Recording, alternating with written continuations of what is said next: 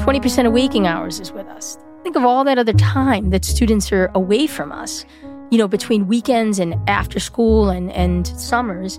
And so we're really making a concentrated effort to get to the students the supports that exist, and where they don't exist, they need to be created. This year, the CDC's annual Youth Risk Behavior Survey offered a grim outlook for the well-being of young people, and emerging research points to social media as a key factor. Over the next few weeks, in a special 5-part series, we're bringing together experts, advocates, and school leaders to better understand the impact of social media on mental health and discuss how best to support kids and teens. I'm Jill Shaw, and you're listening to Catalyst for Change, brought to you by the Shaw Family Foundation. Today, I'm joined by Boston Public Schools Superintendent Mary Skipper and Chief of Student Support Jillian Kelton to talk about how social media impacts kids in and out of school.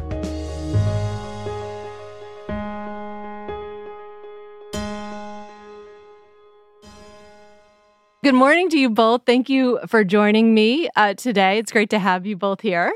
Well, thank you. Very excited. Thank you. So, Mary, you've been superintendent now for 8 months of BPS. You came over to lead BPS from Somerville Public Schools. It's your return to BPS, though. How are you finding it? Is it different now, both in the role and in the district, than it was before? I think, first of all, I'm ecstatic to be back. It feels very much like home. The district raised me 20 years here. I wanted to be careful coming back that I didn't make assumptions that it was the same district. It's been through, I think, as an organization, a lot of change. Yeah. And I noticed some of those changes, just particularly the instability of leadership and what that means when it comes to systems work, what it means to continuity in the work and traction. So I do notice differences from the district I was here, particularly at the secondary level, because that's obviously the one that I was most intimate with.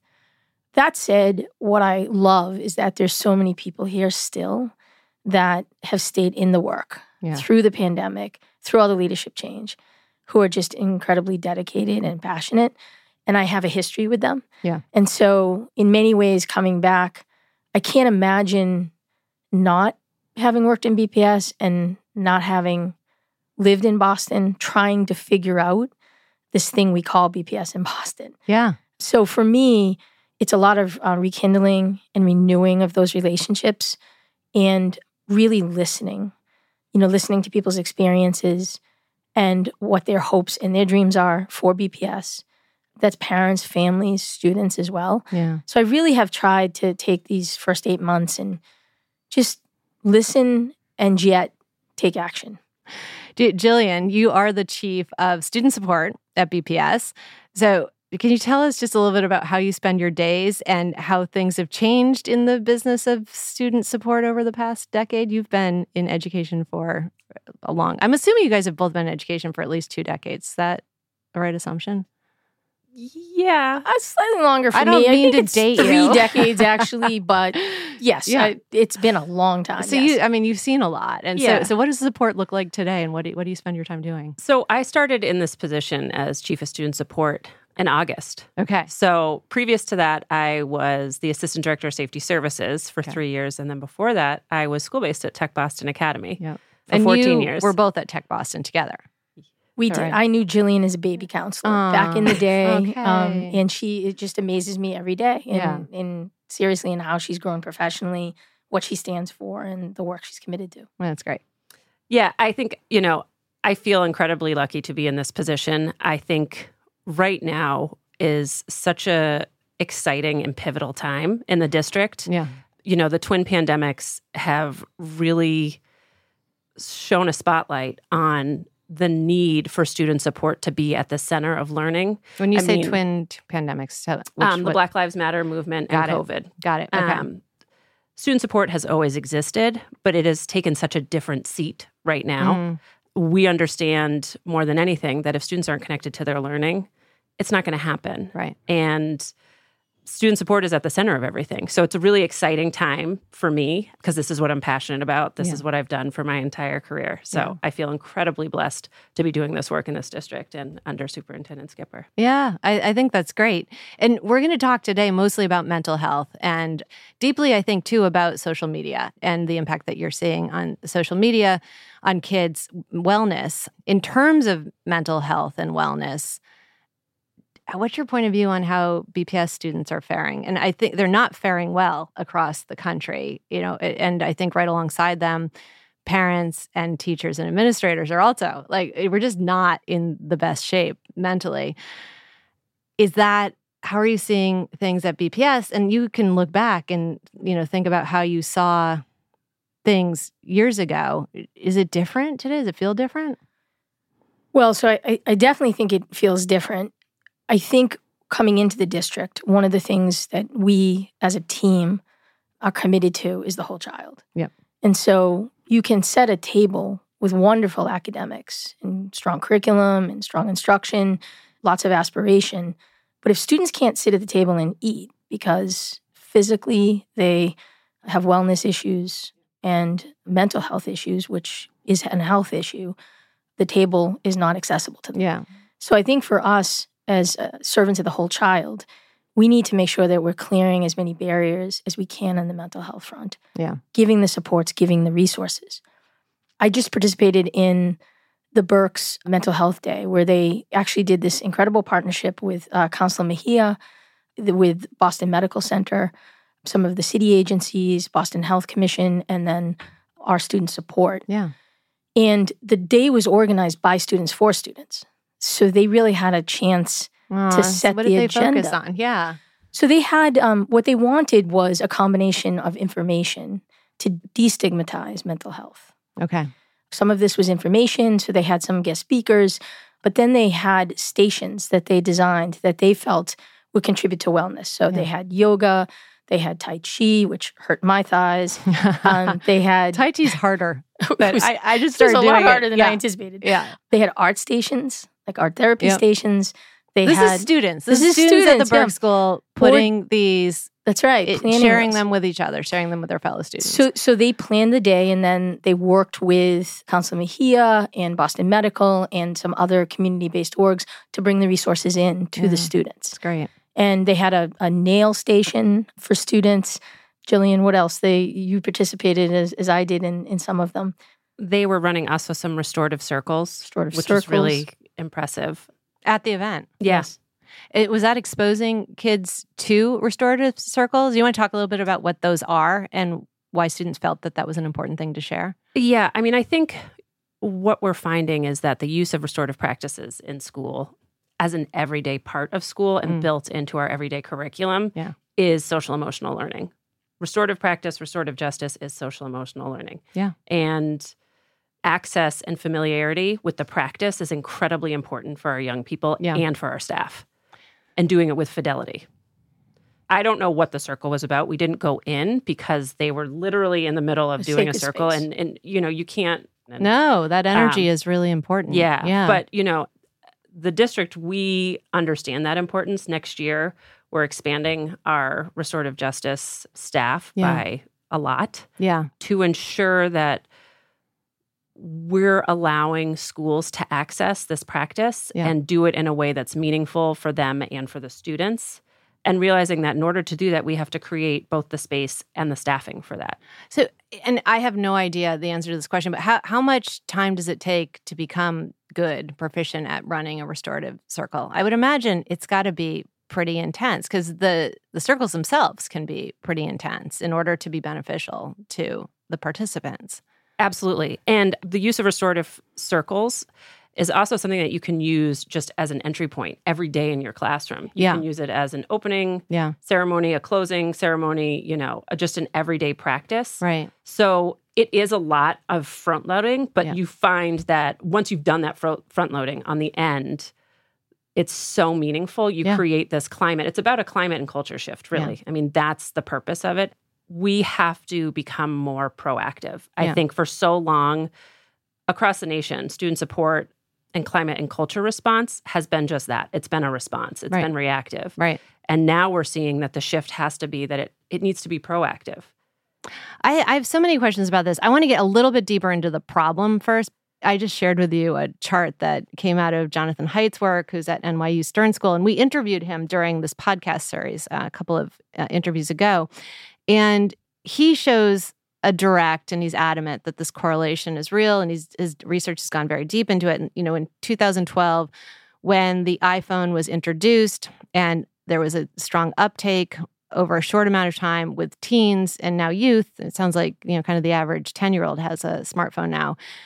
This social media, as it became, apps on the cell phone with the like and share buttons. You see this precipitous rise in mental health disorders. And you were there before 2012. So you saw it before everyone was walking around with this thing attached to them. Just reflecting back and looking at it now, how big a problem would you just say this is, us toting around another world with us all day long?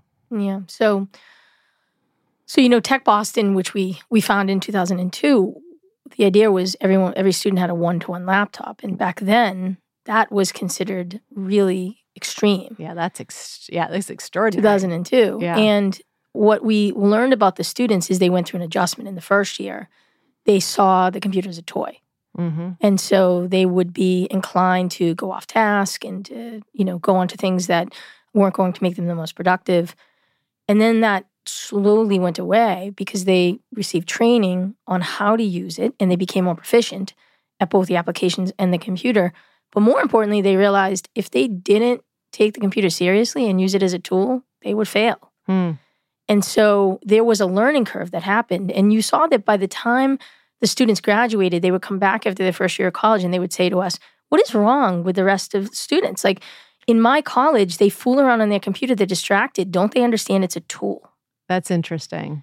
I think there's several things on the phone. One is that we haven't fully figured out how to, in education, perhaps use it more as a tool. Yeah, right. And so students really are only drawn to things like social media and so forth. Yeah. So there's probably more we could do there. Right. But I don't think the student experience is much different than adult experience. I mean, when I think about my life pre a phone versus now, there's lots of unbalance to that, right? Lots of imbalance to that. Right. Where students really have the same issues we do as adults, even though they're younger, but it just presents often differently. The distraction, the lack of start and end time of work, sleep. How many adults sleep with their phone? How many students sleep with their phone or have their phone nearby and wake up and are disrupted? And all of that has bearing on mental health. All of that has bearing on well-being. Yeah. So I think that what we're seeing with young people, and certainly in this chart, I think this mimics some of when we give the youth behavioral risk analysis, the survey. Yeah. What we're seeing is young women in particular are more impacted by the social media. We're also seeing, in the 2021, which was our latest, like 77% of the students spend 3 hours or more on their phone, social media, television, something other than human contact in that way. And that's not including any time that they're spending for homework or for something that is productive. That's a good deal of their time outside. Right. Additionally, when they're in school, they'll be distracted, by them. I think for teachers, it's constantly put the phone away. Some of our schools have moved toward using Yonder or other kinds of products where they actually build the culture in the school to turn the phone over, put the phone into the sleeve, and then that phone is away except for at a lunchtime or at a recess. Yeah. This is so deeply intertwined with the conversations with our families and parents. Yeah. Right? Because you'll hear parents exasperated by it. Right. What do I do? Right. They're on the phone at night. And so, it's a battle constantly. Yeah. So I think in education, the more we can help with boundary setting, the more that we can show where the phone or computer can be a tool as opposed to a toy, the healthier it is. The social media in particular is difficult with our young women. This chart emanates like 1 out of 2 of our young people identify as having depressive feelings or hopelessness or disconnection. And so 50% of kids report that. It was 1 out of 2 and 1 out of 3 at the middle school grades, and that was in 2021. I think social media in particular, self-harm behaviors, mimicking of social media platforms like TikTok Right. have just led to, a lot of, for students, off-task harm and in some case physical harm of environment. Right. So we're in education constantly trying to figure out in BPS how to reach the parents. We offer through OIT and through our family engagement office a number of series around responsible use of technology, how to raise young people in the social media era. Yeah. Really trying to bring as much information to our families as possible, recognizing that they're our strongest partner in this possible. How easy or hard is that to do, though? Because I'm a parent. I have lots of friends who are parents. You're a parent.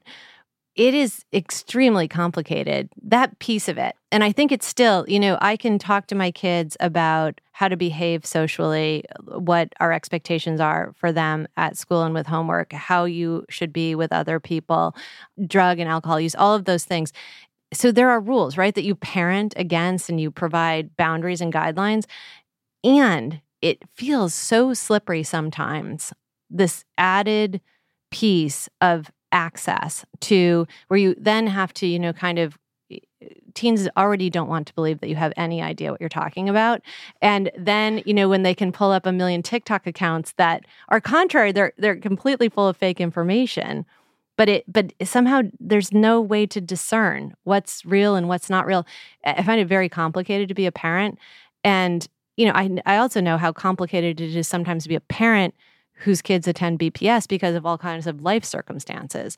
And so how do you manage those partnerships? Because I can imagine parents are leaning on you. It's so complicated. How do you really partner with parents in this new So paradigm? I think this is, the parent engagement piece is when I first came in, one of the areas that I felt family engagement and community engagement really needed to be made a priority. Yeah. I've noticed that, by the way, watching you. And communication. And sometimes that communication is difficult communication to hear something happened at school, but we feel really strongly that we need to have that level of transparency with parents. Right. Again, to be able to get the facts and to then be able to actually have conversations with their students. I mean, a lot of this is the same things in school, which is one of the best things we can do with our young people is to develop relationships with them. Right. To have conversations, to find out what's on their mind, to find out, which as a parent, we've all gotten the how was the day? Fine. Yeah. What did you do? Nothing. Right? We've all been on the receiving end of that as parents.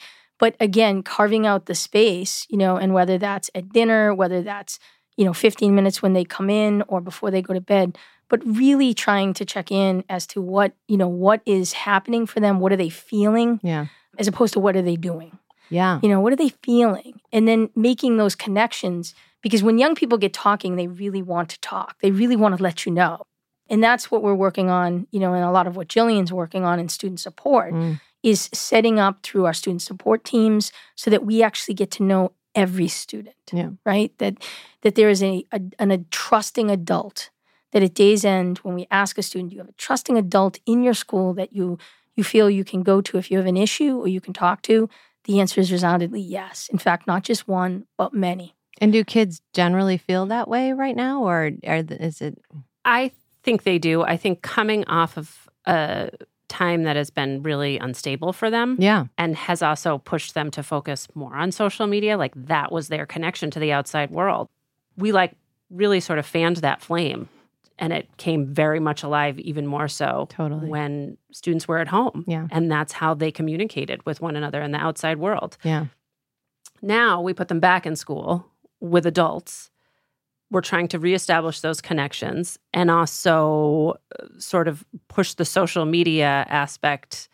I mean, it's not going anywhere, but trying to use it for what it is supposed to be used for, which is seemingly a very daunting task right now. Yeah.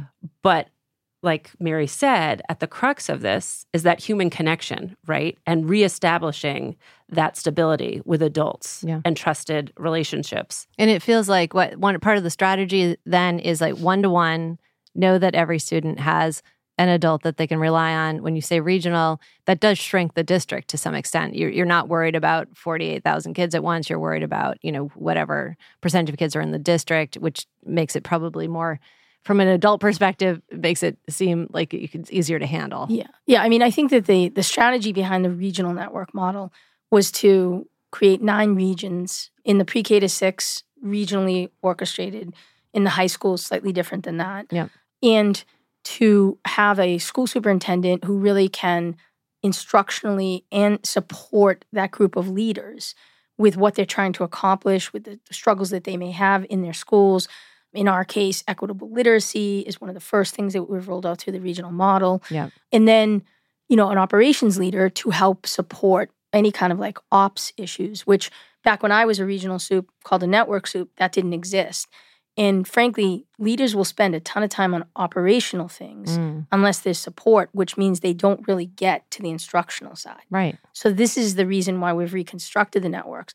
But additionally, having liaisons in kind of all of the key department areas who know that group of 10 to 15 schools, because they're organized, slightly different in number, and know them well, and again, work as partners with that school leader. I think on the student support side, we see this work as a team. So we've rolled out social workers into the schools. We have district social workers who help those social workers. There's training available because they are frontline workers in many ways. How are you finding? Are they overwhelmed? Are all kids quite trying to honestly, I think most people in education are very overwhelmed across the country. I mean, I think every day we read another headline about another place, another school that has been some sort of crisis has happened. Yeah. And I don't think Boston is different in that aspect. I remember this was early, when you joined BPS as the superintendent. We covered, on last night at school committee, we covered the school committee meetings. And so sometime earlier this school year, you talked about how social media had played a part in safety issues at school.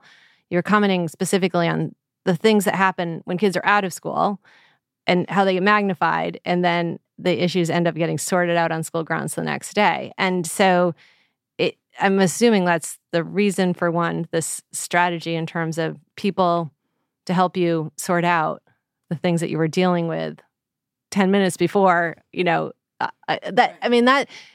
just like it's the school always ends up being the epicenter, I guess, because everyone's then back together physically. Right. So there's a couple of things. I think the work can be very difficult in isolation. Yeah. And I think in addition to the social workers, the social psychologists, the welcoming, and the safety specialists, the family liaisons, the nurses, this is the team. And our goal is to get them all the same training so that when it comes to de-escalation, when it comes to restorative practice, they're seeing things through common lens. Yeah. And then that makes a difference because, one, you feel like a team. Two, your approach is the same. So students know that no matter which of those adults they go to, they're going to get some similar kind of response. There's a consistency.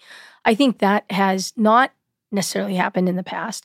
The pandemic didn't really allow for it to. No, right. And I think, now that we're all back in person, we're really trying to take advantage of that to create that teaming aspect.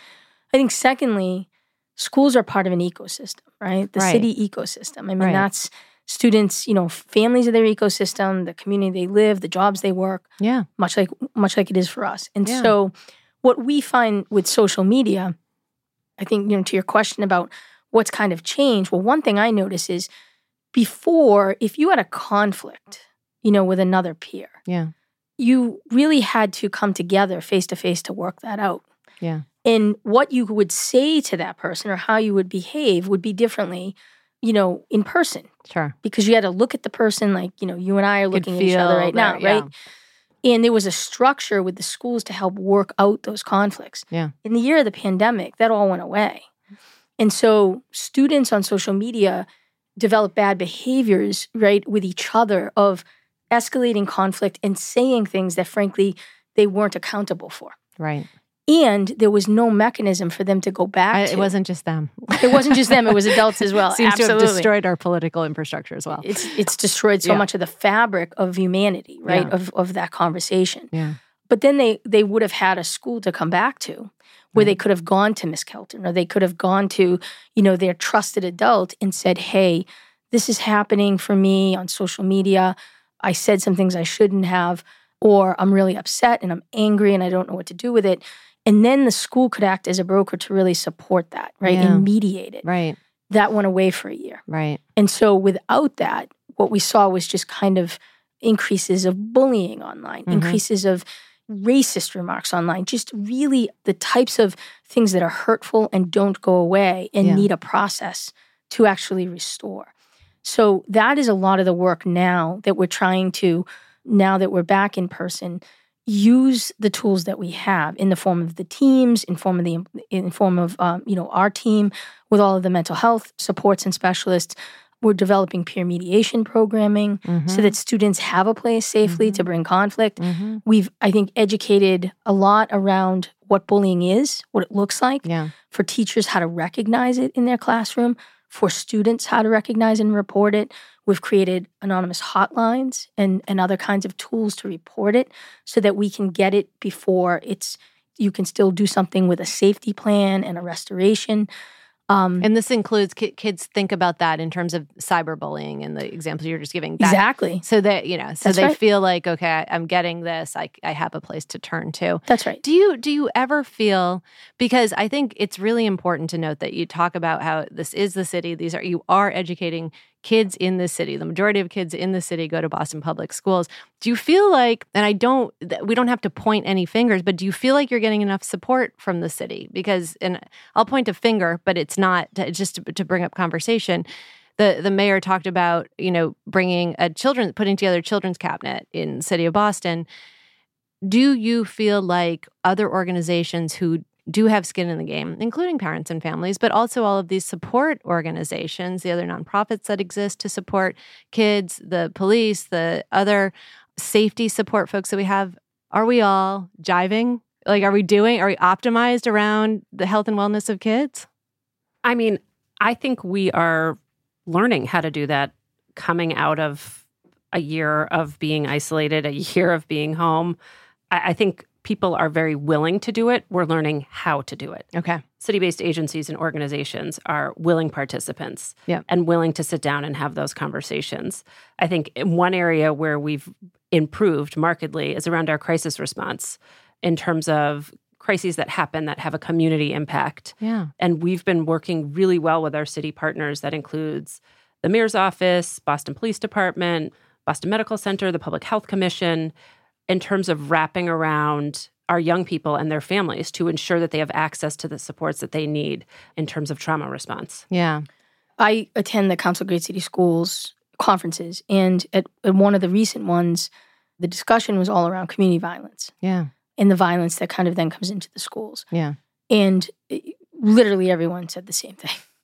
What we're seeing is a national picture of this, right? Yeah. We're seeing it not just with students, but we're also seeing it with adults, right? And how that plays out. There's no one vehicle that will solve it all. I do think that the work that we have going right now jointly with the city has been extremely useful in both helping the city and the ecosystem to understand what happens in the schools, and also for us to understand what's available in the city. Yeah. Because does the magnitude of the problem, is it on balance with the potential for the solution? Or are we not? Yeah. So it's interesting because in my experience, like over 30 years, right, here in particular, there's a tremendous amount of resources in Boston. But getting the resources to who needs them can often be the struggle. Yeah. And so I think that's where the communication pieces, the cabinet work at the mayoral level, certainly the student support and youth organizational work that Jillian and the counterparts from the city do, that's critical. We're attempting in creating the deputy position for family and community advancement is to really plug into the community organizations who are doing this work with youth to make sure that the students who most need it are getting plugged in. Yeah. We know 20% of waking hours is with us. Think of all that other time that students are away from us. Right. Between weekends and after school and summers. And so we're really making a concentrated effort to get to the students the supports that exist, and where they don't exist, they need to be created. Yeah. Right? And that's kind of the next level of this, or the next layer of this. I think also for the community-based organizations, one of the things we've heard, they're serving the same students we are. Yep. So the same mental health challenges, right, that present themselves with our students or present themselves with our families, they also have, but they may not have the resources we do. So a lot of this has to be in partnership together to figure this out. For instance, over the summers, traditionally you would see interruption of any kind of like embedded counseling or supports because frankly, not all students are in school. Yeah. So we're really trying in the summer programming to make sure that we're providing those mental health supports. We're calling to the table the community-based mental health orgs to be part of our solution so students don't feel that gap as much. That's terrific. Makes me wonder about an analogy. Do you feel like policies are correctly aligned with what you're trying to achieve, or are there certain policies that you'd like to see movement on or changes in? I'll give you for example, you, as you know, we're very involved in school food. And so the summer feeding program, because of USDA policies, has become deeply problematic. We, out of the pandemic, we had policies that said we could feed kids, anyone could feed kids across the city, across the state, across the country. Kids could come and take a meal. Now, you have to have curriculum wrapped around the meal, and the child has to eat the meal in place. So where we had restaurants open and welcoming kids, Spinelli's in East Boston, you were a child in East Boston, you could walk in and get 2 meals for free during the day. Now, you have to sit at a table. Spinelli's doesn't have, although they have delicious, nutritious, amazing food. They don't have a table, and therefore Spinelli's can't participate this year because the policy shifted and you can no longer do grab and go. It's supposed to be about food in kids' bodies, but suddenly now we're really worried about making sure they have curriculum along with their food. The USDA is. So, I mean, that's just a policy that seems absurd to me. I'm curious because everything that you're trying to do, the magnitude of it is enormous. You kind of, by default, are the epicenter of child wellness. And I think a little bit, I haven't asked you this question yet, we can go to it next, but I can imagine administrators, teachers, staff are like, God, this is a lot on our shoulders. So long question, but first, policies. Are there policies that you need to help you with this? So I've been pretty outspoken about food policies in our nation for a while. Yeah. There's just lots of flaws to them. Yeah. Well, I mean, also for social media and just mental illness too, not particularly. Well, we saw through the pandemic. I mean, one of the things we learned through the pandemic is it underscored this issue that we are the ecosystem in a lot of ways for our students. Totally. And, whether it was food security or mental health or housing security, we became that during the pandemic as school system. Right. And I think the transition back to pulling partners in who have the expertise in those areas is part of the work that we're doing and have to do, right? So that we truly build out a robust ecosystem. But on the food and nutrition side, it's just always amazed me in our country that we question at all that all students should just be able to eat, and we eat whatever they need to eat nutritiously. Right. It's just always. The idea that we serve the same meal to the 12-year-old that we do to the 18-year-old who's 210 pounds and 6'3". Yeah, in terms of size. It just amazes me. Yeah. It's the fact that, we encourage students to participate in out-of-school activities, we encourage them to participate in summer programming, and then we set limits on what they can and can't eat or when they can eat in those programs. These are the things that just, we need a wake-up call in the nation, right? Yeah. If we're really, truly committed to educational equity. But if I bring it back around to like this, which I hadn't thought about enough until I was sitting here talking to you both, schools are the epicenter of child wellness. That you really are. The expectation is that you're delivering on basic human needs. Because I forgot. Yes, you were involved in housing. You every day are involved in housing. You every day are involved in food. You every day are involved in mental wellness, and a lot in also physical wellness, healthcare, and right. So you must feel somewhat. Not you. The industry at large must feel a little overwhelmed to be having to carry the torch for everyone else at this point. Yeah, I mean, yes, absolutely. But I think that's sort of what I was alluding to in the beginning of this conversation. I know, got it. It took me a little while. And that has always been education, and that has always been student support. Yeah. And when we think about it in terms of most schools have one guidance counselor. Yeah. Most schools have one social worker. They have one nurse. Yet we're expected to meet the basic needs of all of the young people who come through our doors. And in a lot of cases, also meet the needs of their families. Right. Because we don't just shut it down at the kid. Right. If the family is struggling, we look to help the family as well. Right. So I think this has always been an education. I think it feels weird to say exciting time, but it is a fascinating time to be in student support. There's a lot to figure out. Yes. Yeah. And a lot of opportunity. Yeah. But with opportunity, we also have to understand that, like, we don't have a super long time to figure this out. Yeah, I know. This is we need to do this and we need to do it now, which has been, working with Mary has been amazing because she has such a student support lens. So she has really enabled me and empowered me to be able to ask for what I need, to know that I've been in the district since 2005 and I have an understanding and continue to learn from my colleagues and be in schools to see and understand what is missing and what we have to put in place in order for those students to come in every day and feel well taken care of, feel connected, and feel safe. Also, the unique opportunity we have, when I think back in our district and I think about alignment, some of the most productive achieving times for our district was under Dr. Bezant and then under Dr. Johnson. Yeah. And what we had was true alignment of a mayor, a city council, a school committee, and a community, right? And by community, a community not only of families and parents, but also the business community, the nonprofit, the philanthropic, the community-based. Yeah. There was an alignment. Yeah. In a city like ours, that's the alignment we need. Without that alignment, the school district will be overwhelmed. And so the idea of something like the Children's Cabinet, which I utilized in Somerville, is one mechanism for creating that alignment. Yeah. Because it gets the city agencies and the stakeholders from the community onto the same page of the priority list of what's needed for our schools and our students.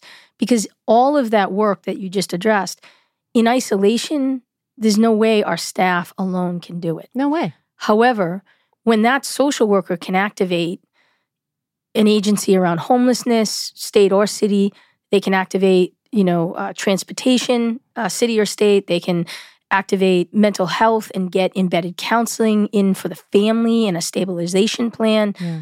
All of a sudden, that student becomes stabilized. Just to do a thought exercise for a second, I mean, and I'm sure you've had this conversation in private. What if you were allowed all of the educators across the city of Boston to just only work on kids' health and wellness for 6 months?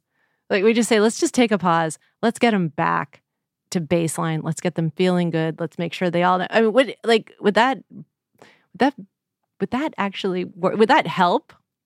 The core business we have is academics. Yeah. Right? It is to give our students, from an educational equity lens, the kind of skills and tools that they're going to need to go out and succeed. Yeah. Right? And that means be able to go on to college, to be able to do career, to be able to make an income that's going to allow them to live in the city or elsewhere. Yeah. To get there, we have to make sure that the social, emotional, and the physical well-being are addressed. Yeah. And so, because how do they retain anything? How do they even sit? That's right. They can't kind of back to the table analogy, hard to access. Yeah. However, for students, their own sense of well-being, interest, motivation, identity, right, are also tied up in learning. Right. Right? We all feel good when we learn. Right. That's true. So we have to keep that piece going. Reason for being, purpose. That's right. Yeah. It's purpose. And so we have to keep that piece going, because otherwise getting further behind in skill, that's not an option. So it's a piece of it, actually. It's a piece of it. That's right. It's like a tripod almost. And so I think that's the part that Jillian and her staff are really working hard on the student support to do. I think it's also, it's a lot of the SEL work that's being done on the academic side of the house with curriculum, so that it's teachers also who are embedding those SEL skills on a daily basis with students, right? So it's not just happening in counseling or in a pocket, but on a day-to-day experience. It's all of this that eventually kind of lifts us back. But, it is certainly pre-pandemic, we did not see the achievement at the levels we needed to. Yeah. The gaps that existed for our Black and Brown students, our special ed students, and our multilingual learners were not acceptable. Yeah. They are no less acceptable today. Right. In fact, they're more unacceptable today. So our focus isn't about going back pre-pandemic. It's about raising BPS to a level of excellence where it is true that you will not predict the outcome of a student based on the area of the city they live. Yeah. Based on their race, based on the language they speak or don't speak, right? Based on their social and economic status. we have to have that as our vision. Yeah. And we have to put the resources needed to get there. Yeah. Yeah. It's just a lot of resources. Well, it's a lot of well-directed resources. Well-directed resources. Yeah. Yeah. That makes sense to me.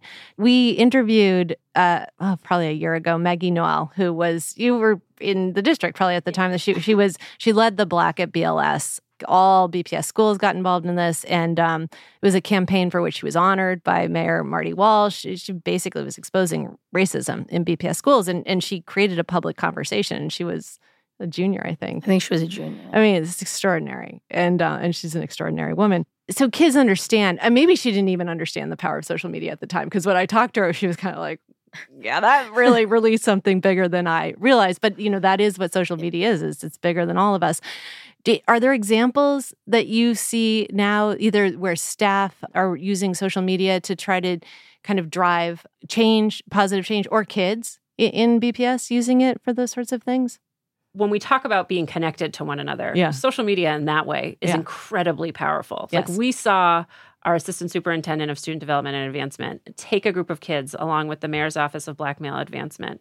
It was like 50 kids. They got on a bus and went down to the DMV area to do a tour of HBCUs. And I mean, they had a hashtag. They all had these sweatshirts. I mean, and the whole thing was accessible to us via social media and incredibly powerful. And I think when we start to understand that, yes, social media is it can be looked at as a weakness, but it is also, like most things, a paradox. On the other side of this, it is a great uniter. Yeah. And when we start to use it that way, we understand how it can unify us. I mean, it goes back to, Superintendent, what you were saying about when you gave a child a laptop, they didn't exactly know how to manage it until you told them, explained to them what the tool was all about. And I think that is a big, for parents and educators and kids, that is our biggest challenge today, is to learn how to make this thing make sense in our But I think lives. I just want to throw this in there, because when Mary talks about the laptops at Tech Boston,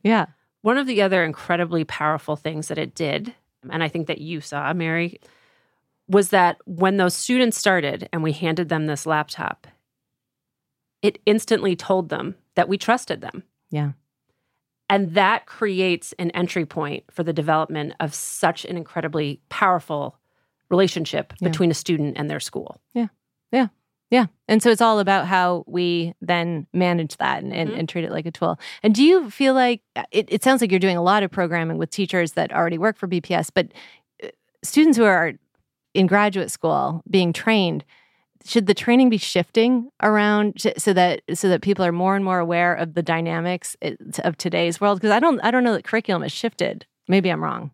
Listen, I think that there are definitely aspects of social media that are positive. Yeah. Right. I think for many students, that is a way that they build community. Yeah. Right. And that can be special, right? Particularly if a student isn't as comfortable, in person, or, is shy or more introverted. So sometimes students can be very different. I've heard parents and students say, my student flourished during remote learning, right? Because they actually struggle with the in-person piece. So I do think that there's definitely aspects. I think for us, we use it a lot with communication. Mm-hmm. We push out a lot of messaging when we have something we want to get out, like for instance, the Burke Mental Health Day. Yeah. They did their work with the social media piece. I've seen students, one of the things that's very powerful is when they work on public service announcements. I think a lot of the sexual harassment, bullying, and cyberbullying, a lot of that stuff appeared first in public service announcements that they were creating, that they then use social media to be able to spread the word. So I do think there's a sense of student agency with social media, and there's advocacy for sure. Yeah. I think it's just that everything has to be in moderation. Yeah. And to your point before, right now it can feel like sometimes there's no boundary. Right. No boundary would speak to no moderation. So I think we have to strive for the moderation. We have to strive to inform and make sure that both parents and students are the most skilled that they can be using social media in the ways they are. And that comes down to relationship, conversation, awareness. And again, social media can help support that in a healthy way. So, some of this is us finding our way back to moderation post-pandemic, where, to Jillian's point, everyone stepped off the deep end. Totally. And for most of us as adults, it was not a pleasant deep end. Mm-mm. I think for students, some found comfortable and they could swim, and then others felt that they couldn't and they couldn't access. Yeah. So, that's the moderation I think we strive to get back to is, in this year, even though Chromebooks are out in our schools and students are using internet and so forth, we're really pushing the imagination, play, relationship building, physical contact, like in each other's presence, much more to help get students back to that middle ground. Back and grounded. That's so beautiful. I need to let you go, but I wanted to ask you a fun question to close out. I was thinking about you as an educator. So where would you, in the city of Boston, where would your favorite place be to take a field trip? For me, I'm a big Red Sox fan. I'm a big sports fan in general. I don't want to talk about the Bruins last night. I know. That was a tough one. But the Red Sox Foundation has done this incredible program for us with Mass Mutual where all of our sixth graders get to go to a learning lab over at Fenway. Yeah. And teachers have actually organically created the curriculum for how to learn math, science, English, and social studies in Fenway Park. So cool. If I were an educator back then, like now, and I had that opportunity, I would have my kids there. Being able to really just do applied learning and see things and recognize that for many students, they don't get to go to Fenway. Right. So it's like a neat way to be able to see the park and learn about its history and so forth. That's what I think I would do. That's such a great example of how the universe is there. Really textbook, actually. It's beautiful. Thank you. Thank you both for joining me today. I really appreciate it. It was a great conversation. Thank you so much for having us.